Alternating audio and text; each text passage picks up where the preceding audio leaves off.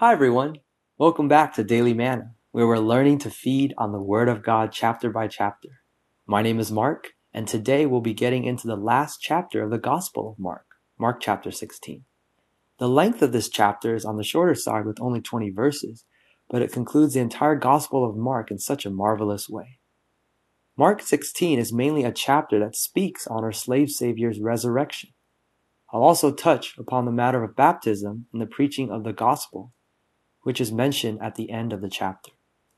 So in the previous chapters, we saw that Christ was fully judged by man and God, and died an all-inclusive death, meaning that his death not only took away our sins and destroyed the devil on the cross, but the Lord's death also took care of every negative thing in the universe once for all.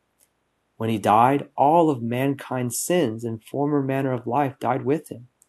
In a very real spiritual sense, you could say that over 2,000 years ago, when the Lord Jesus died, we all died with him. This is so wonderful. But what makes this real to us? We need to see the matter of resurrection. 3 days after he was crucified and buried, he arose. This fact of Christ's resurrection is more than just a miraculous event of Christ's power over death. Christ's resurrection was proof that God was satisfied with Christ's death and approved of all that he accomplished through his death. And as a result, it could be applied to us.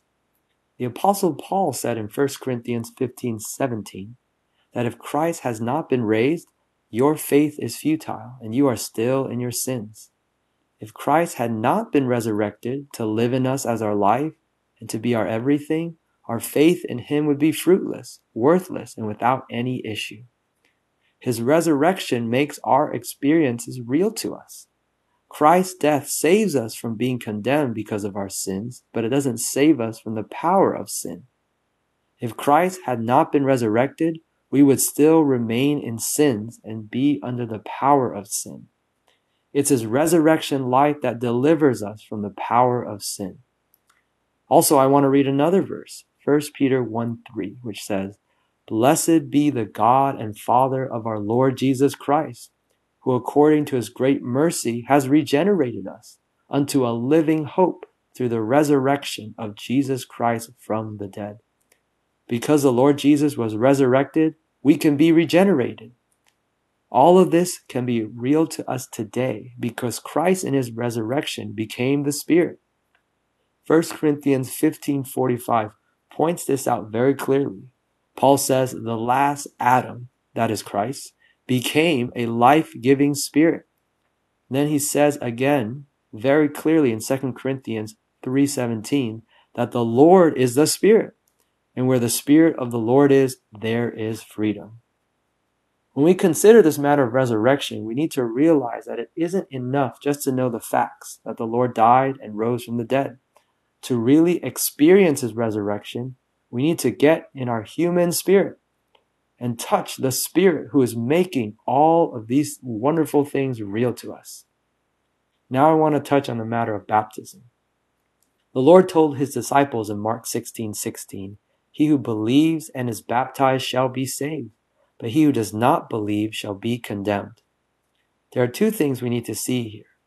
Firstly, the verse says, "He who does not believe shall be condemned." This indicates that our believing is sufficient for us not to be condemned. That is to receive eternal life as part of our initial salvation.